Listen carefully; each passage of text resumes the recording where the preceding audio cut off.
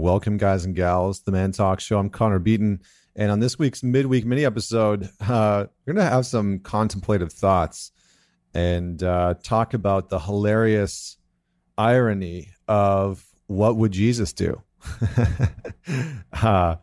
This came up in a conversation with one of my clients the other day, and we were talking about how he was raised religious and how he used to go to church every Sunday. And his mom would take him there, and he wasn't really too sure why he needed to be there, what really the point of it was, but it seemed pretty important to his parents, and so he went along with it. And he would go to church with his mom and his dad, and they would go as a family. His little brother would go with them. You know, they would learn some lessons, sing some songs, hear some stories, some stories based on morality and, how to maybe act in life. And then they would go home. And on the drive home, he every single time would see his parents argue, and he would see his father become angry and contemptuous and disrespectful to his mother. And he thought, well, isn't religion then just a joke, right? Aren't the stories of things like Christianity and the Bible or Buddhism and the Tao Te Ching, aren't these things just then not serious stories? They mustn't be something that we should listen to.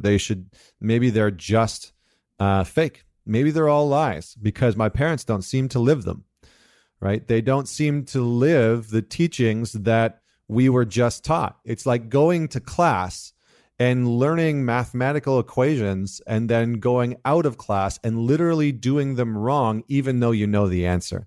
Even though you know that when 1 + 1 = 2, you go out into the world and you say that 1 + 1 = 11 or 19 or X.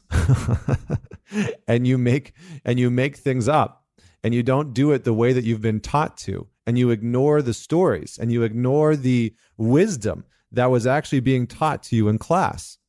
And many of us have had this experience, right? Even if we are still religious in some capacity, or even if we're not at all and we think that religion is a joke. All of us have seen this experience where we meet very deeply connected, God-loving people, spiritual people who consider themselves to be very faith-based or religious. And they seem to be so angry. They seem to be angry at the cashier at the McDonald's or the Starbucks drive-through window. They seem to be angry at you for driving next to them. They seem to be angry at their wives and husbands as they're exiting the parking lot of the Whole Foods. They're just upset. They are unconscious. They're living not the teachings of the religion or the faith or the spirituality that they've been taught, because the wisdom of what's in those parables is actually quite profound, right? Just take something as simple as, what would Jesus do? The main premise of this question is very, very simple. The main premise is Jesus Christ was apparently the Son of God, and he had pretty much one teaching. And that one teaching, you could pretty much distill it all down into one simple phrase, which is love yourself like God, because he created you, it created you, and love thy neighbor as if they were you, right? Love and by your neighbor, it means everything, right? Like Jesus meant everything. He didn't mean like love the literal person next to me, but then hate the person that's down the block because of their skin color or because of the language that they speak or because of the country that they came from. No, he literally meant love abso-freaking-lutely everyone, all the time, love everyone all the time. That's what Jesus would do. And the Buddha was the same way. Right? He just didn't use those words. He said, the Tao that is called the Tao is not the Tao. He said, the path that is the way is not the way. And so he was trying to teach people in the reverse order. He was simply trying to teach people that if you try and label things and say that this certainly is the way to go, it creates suffering because you desire to be attached to that outcome. You desire to be attached to being right. And so he gave up being right. And in that way, it allowed him to love literally everything and everyone, every thought that he had, every experience that he undertook, poverty, right? Seeing and working with people who were sick and poor in the streets, being able to love people that hated them. I mean, Jesus and the Buddha and every other true faith-based spiritual being that has come along, their message has simply been, hey, by the way, the answer is to love everything and everyone. That's it. And so the hilariousness of WWJD is that if you really answered that question in every single situation, the answer would be choose love. It would be choose love, not in a hippie way, right? Not in like a flagrant boundaryless way. It would be to choose love and compassion and empathy in every single situation, for every single human being, for yourself and every single thought that you have, and to move into a space of self-respect and self-compassion and self-empathy, and to practice that in every single moment, and then to practice that with every single one that you come into contact with every single human being that you look them in the eye, and internally you just say, yeah, I love you, and it's all okay, and I'm going to create boundaries. I have the choice to say no. I have the ability to not go along with hurtful and harmful things. I can peacefully disagree with you and your suffering, and I can choose a different way. I can choose to move in a different direction. I can choose love and kindness and compassion because I can see that you are trying to act out of pain and suffering. And that sometimes I do that too. I try and act out of pain and suffering. And we return to the essential teachings, the actual teachings of people like Christ or the Buddha or Krishna or Ram Dass or Alan Watts or whoever it is that has spoken this message. The Beatles spoke this message, right? Can't Buy Me Love. They spoke this message constantly.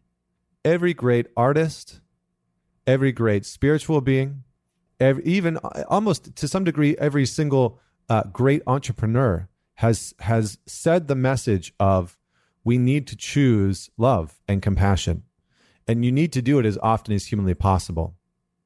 And so the hilariousness of the choosing of the answer to what would Jesus do, which is he would choose love and compassion. Maybe it would be boundaries. Maybe it would be saying no, but for sure, it would be from a loving place. When we act on that, when we execute on that repeatedly, it moves us into a more abundant, more grounded, more present, more loving, more joyful, more empathetic and compassionate space.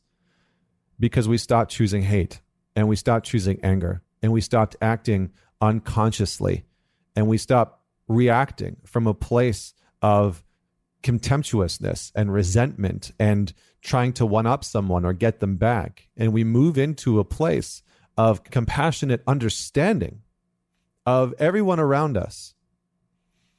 And that's the path, if there could be one that is named, right? If there could be a path that's as close as to naming it as we can get, without saying, hey, this is the actual way towards some form of absolute enlightenment. Because again, as the Buddha said, the way that is called the way is not the way. The Tao that is called the Tao is not the Tao. It's not about labeling that that's the way. That doesn't matter. The label doesn't matter, right? The actual cognitive saying of, hey, I consciously understand that this is the path. That doesn't matter. It's actually living it in every single moment that we possibly can, choosing to live it, choosing to embody it, choosing to notice our reactivity and our anger that comes up in our relationship that causes us to lose our temper, noticing our reactivity to our boss when they haven't given us the validation for a project that we have been working on so hard, and to be able to swallow our pride and go to them and simply say, hey, I worked really hard on this project. What are your real thoughts? And to hear what they have to say openly, to not feel rejected, to receive whatever it is that they have to offer, and to choose repair in every single moment. And it seems like a large task when we put it out like that, right? Because immediately our mind goes to, how do I continuously do that every single moment for the rest of my life, however many years I have left? And it tries to quantify the amount of decisions that it would take to do that. And immediately it's met with a quagmire of not being able to compute what that looks like. It's actually met its computational bandwidth, and the mind can't understand what the heart knows. The heart knows that this is the right course of action to take, and the mind gets stuck trying to linearly compute, rationalize, and analyze how that structure and path will unfold. And that is why the Buddha said the Tao that is called the Tao is not the Tao, because the mind can't comprehend the path that is called the path. As soon as you lay it out, the mind tries to turn it into some computational mathematical symbol, some mathematical structure, right? Some designed and architectural pattern that it can say, okay, I know how to produce that specific result. I know how to choose love in every single moment. But you don't right now, because it's not something that your brain can figure out. It is something that our heart, that our soul, that our spirit, whatever it is that you believe that is outside your intuition, right? Einstein said that the rational mind is a faithful servant and the intuitive mind is a sacred gift. And we have built and designed a culture that honors the servant and has forgotten the gift. We have forgotten the gift. And how we come back to that gift is by choosing love. And we become, as Ram Dass said, loving awareness. In every moment, we become loving awareness in every moment. And as often as we can, we practice and we train and we experience discipline, not as a form of self-punishment when we get it wrong, but as a form of self-compassion when we get it wrong, and as a form of self-love and appreciation when we get it right. And we reinforce over and over again, just like we would with a child. We reinforce over and over again how to move ourselves towards self-love and self-appreciation and choosing love and choosing healing and choosing a more mindful way of interacting and communicating with our spouse and our colleagues and the people that we meet on a daily basis at the coffee shop, behind the counter, the barista working behind the counter. We learn how to interact in a different way, in a more compassionate, loving way. And that, my friends, is the irony of what would Jesus do?